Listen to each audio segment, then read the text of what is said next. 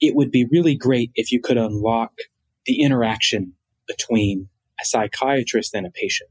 That's a really broken interaction.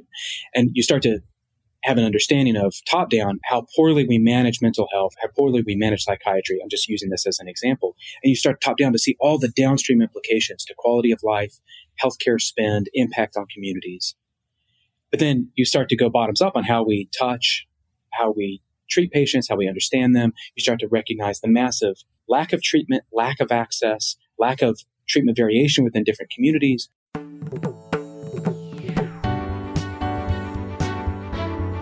You are listening to The Sure Shot Entrepreneur,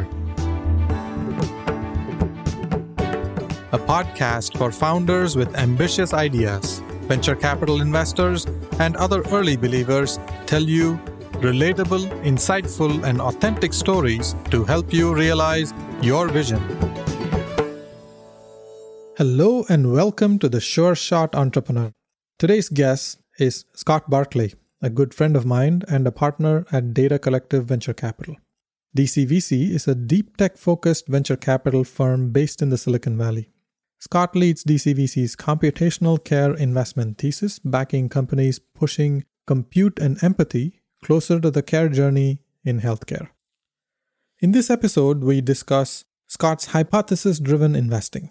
You will learn about how Scott can play a very active role, although he is a quiet alpha.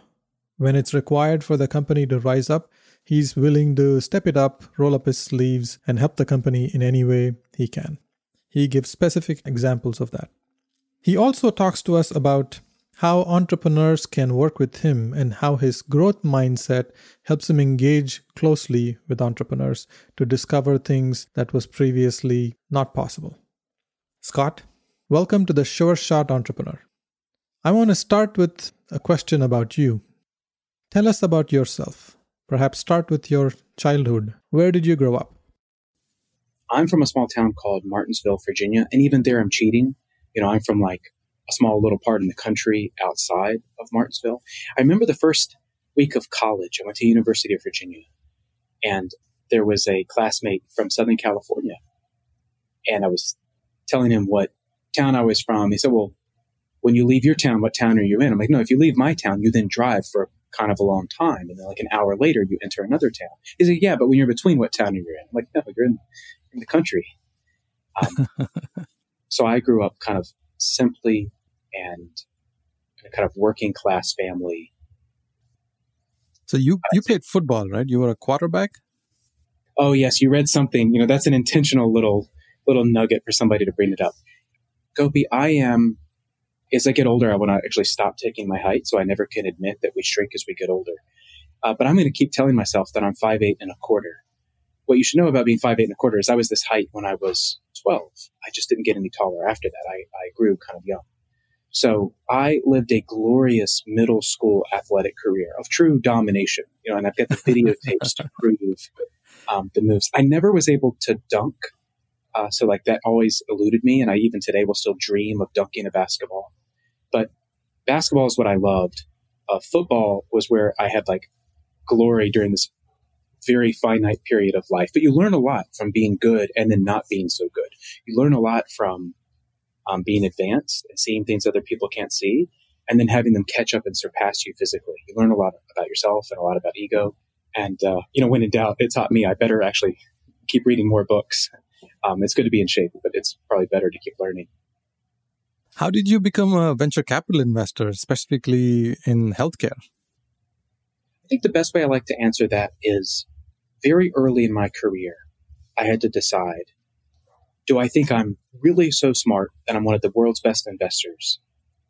Or do I think I'm someone who embraces a growth mindset and complexity and really like leading teams into those headwinds and challenges? And I chose lead teams. And that took me down a path of INSEAD and Boston Consulting Group and really interesting choices in growth at CBS, building certain businesses there. It took me then into more of an entrepreneurial career. I did not invent, but I helped fix and then scale and create the ecosystem that your prescription moves electronically. So you're talking about SureScripts. I'm talking about SureScripts. I became a venture capital investor with a little bit of twinkle in my eye, which was in my mid 30s, I had one of those career-altering situations where I said, let me not take one job that looks like any one thing, but I have just enough capital and time and freedom that let me just have time to pursue some hypotheses in healthcare, where I felt like at that point, having really built a lot of stuff at CVS and having helped create the e-prescribing ecosystem, building SureScripts and running some other e-prescribing companies, I felt like I'd had a first or second row into all the ways in which U.S. healthcare is dysfunctional and the early seeds of change of what digitization and informatics could mean in the future. Something I said to myself in 2012 was, I don't want to be a venture capitalist, particularly the early stage VCs. That's all about ego and network, and I'm not about any of those things. But let me try to take some hypothesis-driven shots on some specific use cases I believe in. So I looked one part like a product guy, one part like an angel investor. I did a couple of things with a private equity firm, but for me, they were testing a concept that I wanted to go deeper on around the bundle payment. I did something with GE Healthcare, but for me, it was actually a platform where they said I could use a significant amount of my time to work on incubating a couple of ideas. So my point is I had this period that I both could still to this day not well explain to my mother. But on the other hand, it gave me a type of freedom. And Gopi, what I'm telling you is in that freedom, I did start to touch a ton of VCs, some famous, some not, some really good, some that are no longer in the business, probably for good reasons. And something jumped out at me. And it's not just dissimilar from something that Vinod says. I started to form a view that great early stage investing was not about just network and ego. It's that where some of the deepest, most interesting applied theory, applied thinking comes into play around the future that you want to create. And I started to form a hypothesis of almost all of the best companies had a special founder and a special early venture capitalist who believed in them. And I think of that as GP CEO fit. And once I allowed myself to view the world that way, I still have the following percentages, which is I view venture capital about 75% of the time is kind of agnostic, meaning the VC doesn't add nearly as much value as they would like to say or even they believe themselves. But it's real money and it's real catalytic capital taking really good shots. I would say 15% of the time, that venture capitalist impact on the company to whom they just wrote a check is actually destructive. It usually has a root cause somewhere within ego, somewhere within a missed expectations, and they can happen on the CEO or the venture capitalist side. I'm just saying 15% of the time, you look back and one or both of them would say, we should not have done that. And fundamentally, that's usually a relationship or a bad judgment about character. But what I had my eyes open to during that period of which I was, I don't want to be a VC. That's not where I'm going. Was I started to see some really special situations. Some 10% of the time when you see that investor actually made the difference. It was a special founder. They had a chance. They were going through tough times. I've literally been in the room now multiple times where I've seen the investor have the bravery or the boldness or the fortitude to make the hard call, to pick something up and say, here's how we're going to redo it, but we're going to redo the management team. Or to pick something up and say, everyone else is absconding, but here's how we're going to put more capital in and here's how we're going to see this through. Or here's why we're going to pivot. It's that combination of the investor and the founder, where if you get it right in kind of trust and some type of search for truth on some type of true north mission, where I've been really inspired.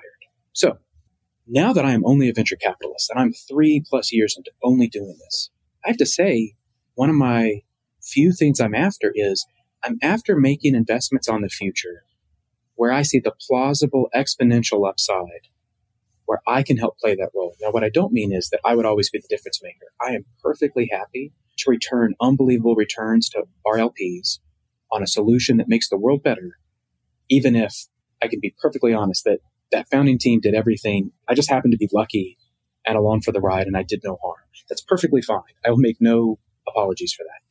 But kind of what I'm always seeking is it's that ones where you have a certain alpha, where you have an edge, where the world doesn't yet understand or is even against the concept you're after, but you and that founder share that vision.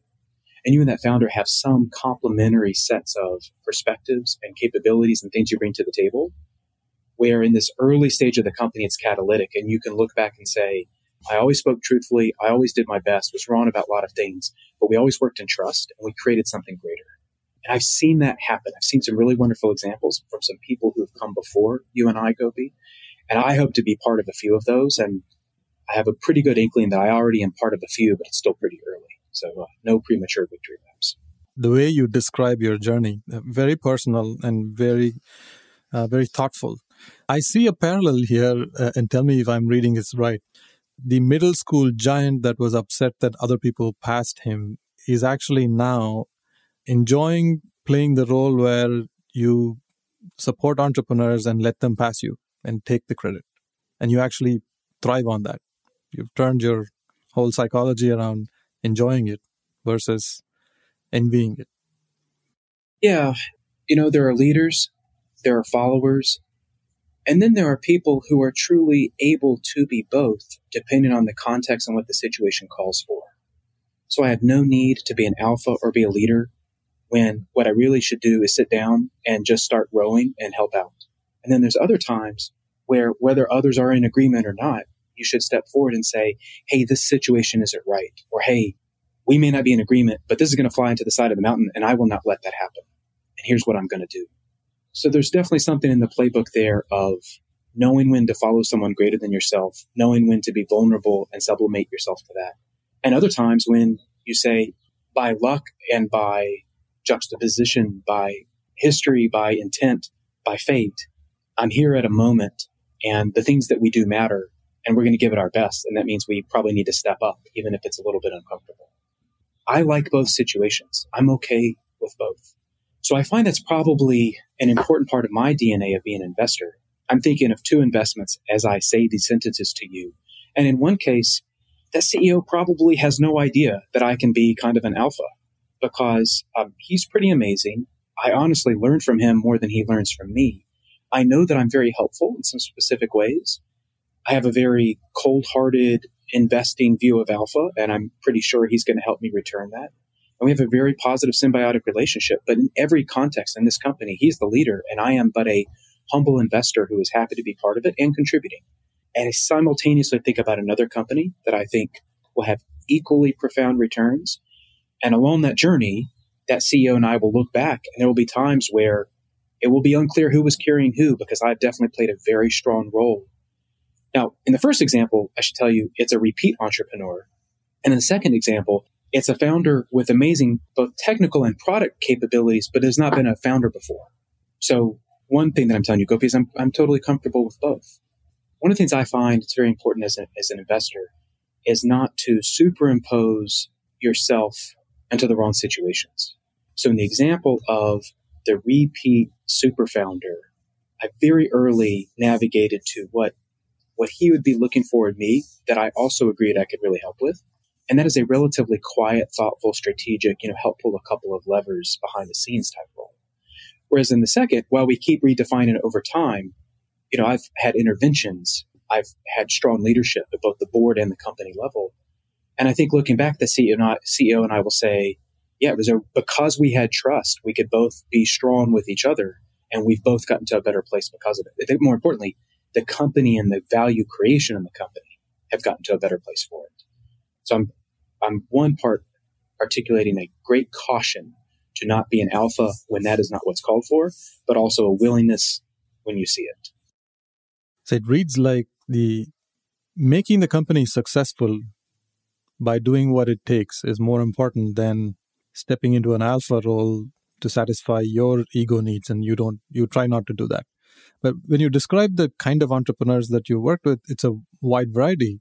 People who need a little bit of your help, and sometimes entrepreneurs who take a lot of your help.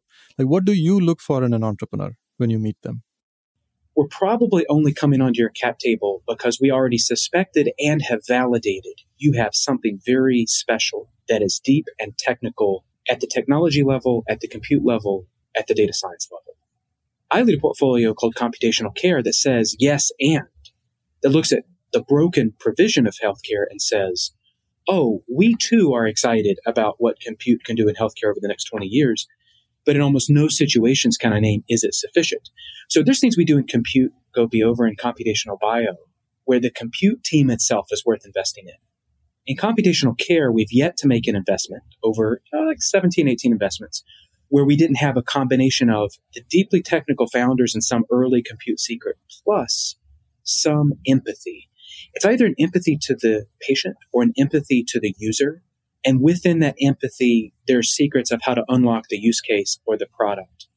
And ideally, because we are not formulaic, but if we were formulaic, it would be deep compute plus empathy, plus we already know some secrets to go to market. Now, seldom do you have all three. So often we're investing very early in a cross-disciplinary team.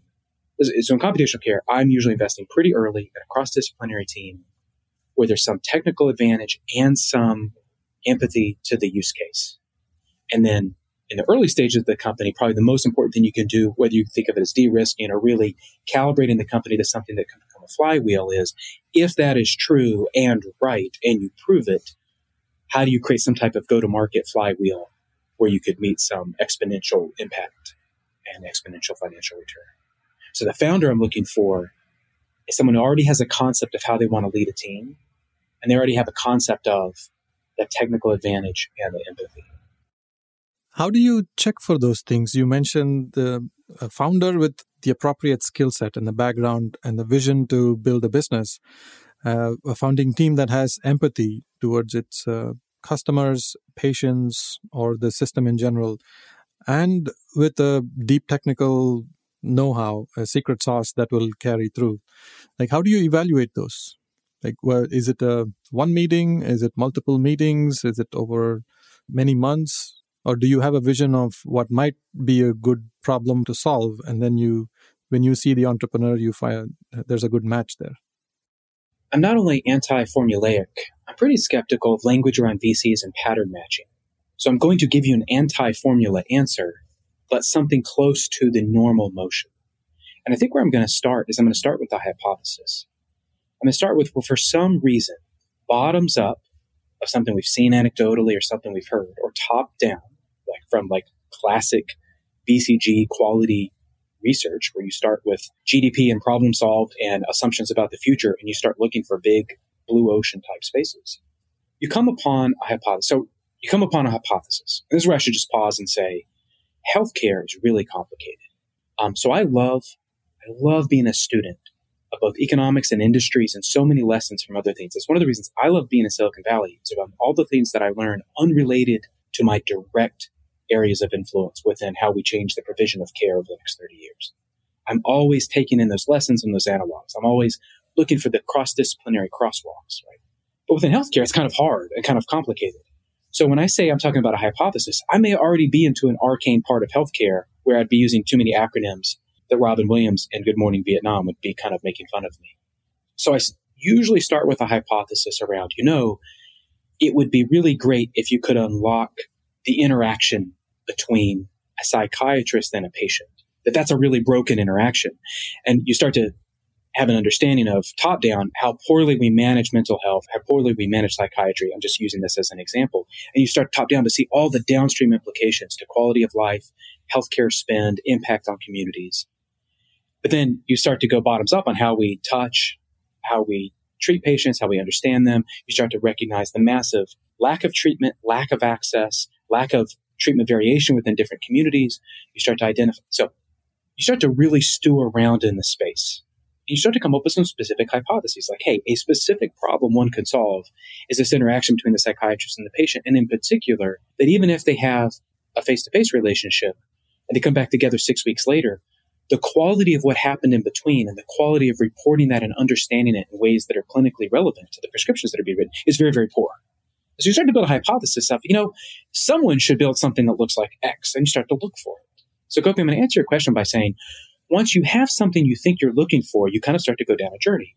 So from a DCVC perspective, very early in meeting a founder, whether I have found them, whether it's come from a hot referral, a random, what looks like a random LinkedIn referral, I will take an inbound from anywhere because I think the entrepreneurial journey is so broad ranging. And I don't believe in this certain pattern fitting. So I'm just looking to meet founders who are working on problems where I both care about and think I can help. And so I'll meet any founder in mental health because it's worth doing. And I've got a number of areas of hypothesis within it. But within that area of hypothesis, I'm telling you two things. The first is within the first 30 minutes, I know if this founder is technical enough and if their view of the world and what needs to happen could create a technical moat that would be a fit. So I almost always tell a founder in the first meeting, if I think there's legs to this conversation. The second thing I will tell you is, while I maybe went into it with a hypothesis, I am equally delighted to realize I wasn't thinking about it the right way, but this founder was. So I'd love to have statistics. I don't have them for you today. That for every hypothesis path I go down that leads to an investment I was expecting to make, I'm expecting in the long run to make as equal number of investments. Where I went down that path of hypothesis, but I was delighted to discover that the founder had an angle that I didn't consider, and that actually my hypothesis was wrong, but theirs was right. And then once you start to walk in their shoes and walk with them, you start to uncover. So if your question was one about diligence, it's very early understanding, are the team or what they work on going to be technical?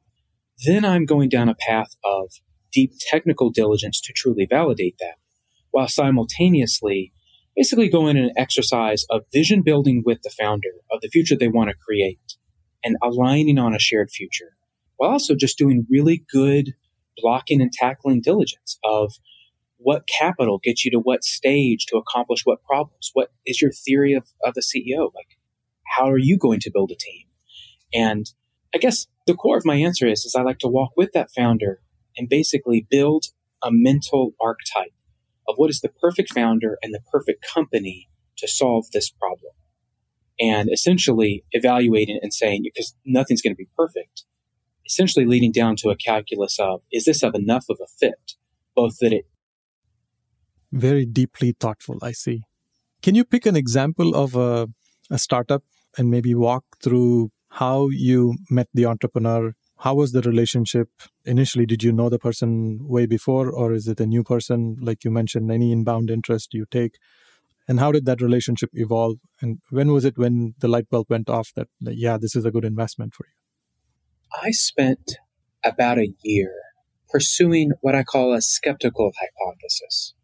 Meaning anytime in that year I would have said, oh, it's worth understanding, but I don't think there's a good venture investment to be made in the ICU working with data. But there's so much data, and to my understanding, we're not really using it, that I should at least listen. I should talk to experts. I should try to understand every startup that's working in the space. And any of the ones that I met during that period, it was very genuine. I would have told them, I'm really interested and highly skeptical that this is a good space for venture. But here's some of the other things I've done, and here's some of the ways we think, and here's some of the ways we can help. Let's just have a conversation. And unsurprisingly, 8-9 months later, felt like I'd met 4 or 5 pretty interesting early startups that I thought, these are really interesting shots on goal, and I think they should be funded and they should try. But then when I laid out my own risk-adjusted analysis, I just thought they weren't great venture investments. I just far over expected the challenge they would have in repeating their product in multiple environments. I had not yet seen a product that wowed me, and I had not yet seen a team that I thought could repeatably sell into an oligopolistic customer set. I'd actually slowed down on that hypothesis. I thought, yeah, you know what? Actually, I'm glad we learned a lot, but I think I'm going to spend less time there. And around that time, I got a phone call. So this is in the interesting overlap of history of, I was part of one of the most amazing things in my life called the Jefferson Literary and Debating Society. And it is the most eclectic, unique set of individuals. It has a very both amazing and interesting and problematic history. It's an organization founded in 1825, but always thoroughly remodernizing itself, surrounded with interesting people and often some of the most both aggressive intellectuals and politicos of their day, right? Within that setting, there was this super smart guy named Scott Sonnenschein. And I remember the first few times I met him, I thought he was a communist. I should tell you now, he's gone on to become a relatively profound professor within business. He teaches at an MBA program at Rice University. He did his PhD at the University of Michigan. And he's just published, he's the co-author with Marie Kondo on design thinking at work, the Marie Kondo process, but applied to both professional career and the professional setting. So Scott calls me and we've a little bit out of touch, but he knew a few things I was working on. And he said he was mentoring a team that was a combination out of both Rice and Texas Children's that was working on a really hard problem in the hospital. And he was just looking for some good mentors or people that would spend some time with them. And I said, hey, please tell them I don't invest in the ICU, but I'm happy to meet with them. So this team is called MIC, stands for Medical Informatics Corps. The founder is Emma Faust. Deeply technical. I think she's got a couple of PhDs. This is a deeply technical co-founding team where Dr. Craig Rusin himself carries multiple degrees and is both a professor of cardiology and a PhD and was a professor of chemistry. So this is a deeply technically rooted science team. But they had started to work on a new data platform in the ICU relative to some of his work in cardiology at both Baylor and Texas Children's. And this professor called me and said, "We just got a special team here in Houston, and I'm just asking for you to help them a little bit because I like them and I'd like you to help them." So I'm being overly verbose to the story. The last part I want to tell you about meeting this team and meeting this founder was, I think it is now like a comical story among the company, which is like the first 5 times I took the meeting, I said, hey, I'm not going to make an investment here, but there's something here and I'm not quite sure who to get you to next or how to help. So let's dig in a little bit more on these questions. And I just promise I won't waste your time. I'll always be direct. And like, I want to find a way to help. But somewhere around that like 4th or 5th meeting, my skepticism was melting away and the plausible possibilities of exponential upside started to become more of a weight on me. And I was spending time with a pretty special internist without anybody from the company in the room, just a user who was using kind of their homegrown first version of this. And what I learned was he had been recruited by an equally amazing organization at 3 times the pay. And he had balked at moving his family and his career because they wouldn't let him bring the system with him. And his angle was, I may still do that in my life, but we just got to get this to the next set of the beta so that it's so obvious to every ICU administrator that this is the only way you should capture, synthesize, compute, and start to build clinical decision support in these real-time ICU environments. So once I started to see clinicians betting their own careers on the ability to use this, much less the ability you can now do certain types of research in this environment where historically we've not captured those physiological data sets, it then brought me back to what these founders were trying to do. And so the story I'm telling you is it's one part connection, one part journey of hypothesis. And on this one, it's essentially being open that your skeptical hypothesis is actually worth pursuing. So we are major shareholders in MIC. This company is greatly impacted by COVID-19. They are greatly accelerating into how to serve in this environment. It is fraught. It is stormy waters, and it is awesome. Like it is a team that is bold and brave. And they are deeply rooted in both the science and the technicals of how to do this, but they're also deeply rooted in the why. Like you just can't walk into an ICU and want to make a difference without having respect, not only for the families, but of the staff. What it is to be in an ICU at 2 a.m. and have so many alarms and so much light. Do you have a dysphoria condition because you lose all sense of time because the environment is so cacophonous and bad? Well, this is a team who says, but if we used data, we can actually wipe out most of those alarms. We can wipe out most of those inappropriate machines and signals so that we only focus on the ones that matter and we are only escalating signal to the right person at the right time. Just there, you start to make a more peaceful environment. Using that as an example of someone who was only after the data science angle would have missed that. Anyway, that's my story of trying to walk alongside him. This is fascinating. You narrate it like it's a movie, all the way from Jefferson Society and how diverse thinking shaped your perspectives, and you formed an hypothesis, and which was becoming more and more skeptical, but the skepticism melted away when Emma and her team at MIC showed you what is possible, and then you became one of their biggest fans. It's an amazing story. I wish I could ask you about all of your investments and we get stories like this, but unfortunately we're going to run out of time soon. I want to ask, is there a nonprofit organization that you work with, and what are you passionate about? I really like the Ecumenical Hunger Program. The website is ehpcares.org. It's just the most efficient and well-run, heartful organization I know of getting food resources to the right families at the right time. That's kind of going down pretty low in the hierarchy of needs. And it's unfortunate to say in the United States of America in 2020, that's actually still really important to do. I see that having lived in the Silicon Valley for 20 years, this is a place that creates wealth for so many people. Yet there are bowels of the society where people live in very unfortunate situations. It exists and we don't pay attention to it. I'm glad that you serve this organization. Well, this is fascinating. You started your journey with being a simple person with a few priorities, and how you grew up in Martinsville in Virginia in the countryside, and how you were a sports athlete and you're going to be a star, but injury prevented that. And And then through that experience, you develop this growth mindset. You watched people surpassing you, and that was a great learning moment for you. And your career through CVS, BCG, the startup experience, and at GE and other places, to me, it feels like all of those things prepared you to be where you are today so you can serve entrepreneurs. And I really love the way you described hypothesis-driven shots, and it's about applied thinking about a future you want to create. The GP CEO fit helps make that happen. So I like that phrase. I think I'm going to use that. I know we share a lot of discussions on where we can focus on the future, brainstorm on ideas, but I really hope to find opportunities to collaborate more closely. Well, Gopi, the same is true here. I'm watching you in motion in the marketplace and the way that we share ideas and deals, but it feels like we've shared good talent, trying to get good people into the right situations where they can make a difference as much as we have understanding of who needs to raise capital. And I just think really great people who understand the whole supply chain, who then have the bravery and the patience and just take a joy at whatever we call it today, pre-seed and seed, anywhere from incubation to finally being able to solidify what this is and why it can grow in the market.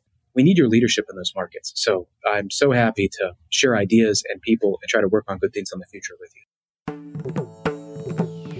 Thank you for listening to The Sure Shot Entrepreneur. I hope you enjoyed listening to real-life stories about early believers supporting ambitious entrepreneurs. Please subscribe to the podcast and post a review. Your comments will help other entrepreneurs find this podcast. I look forward to catching you at the next episode.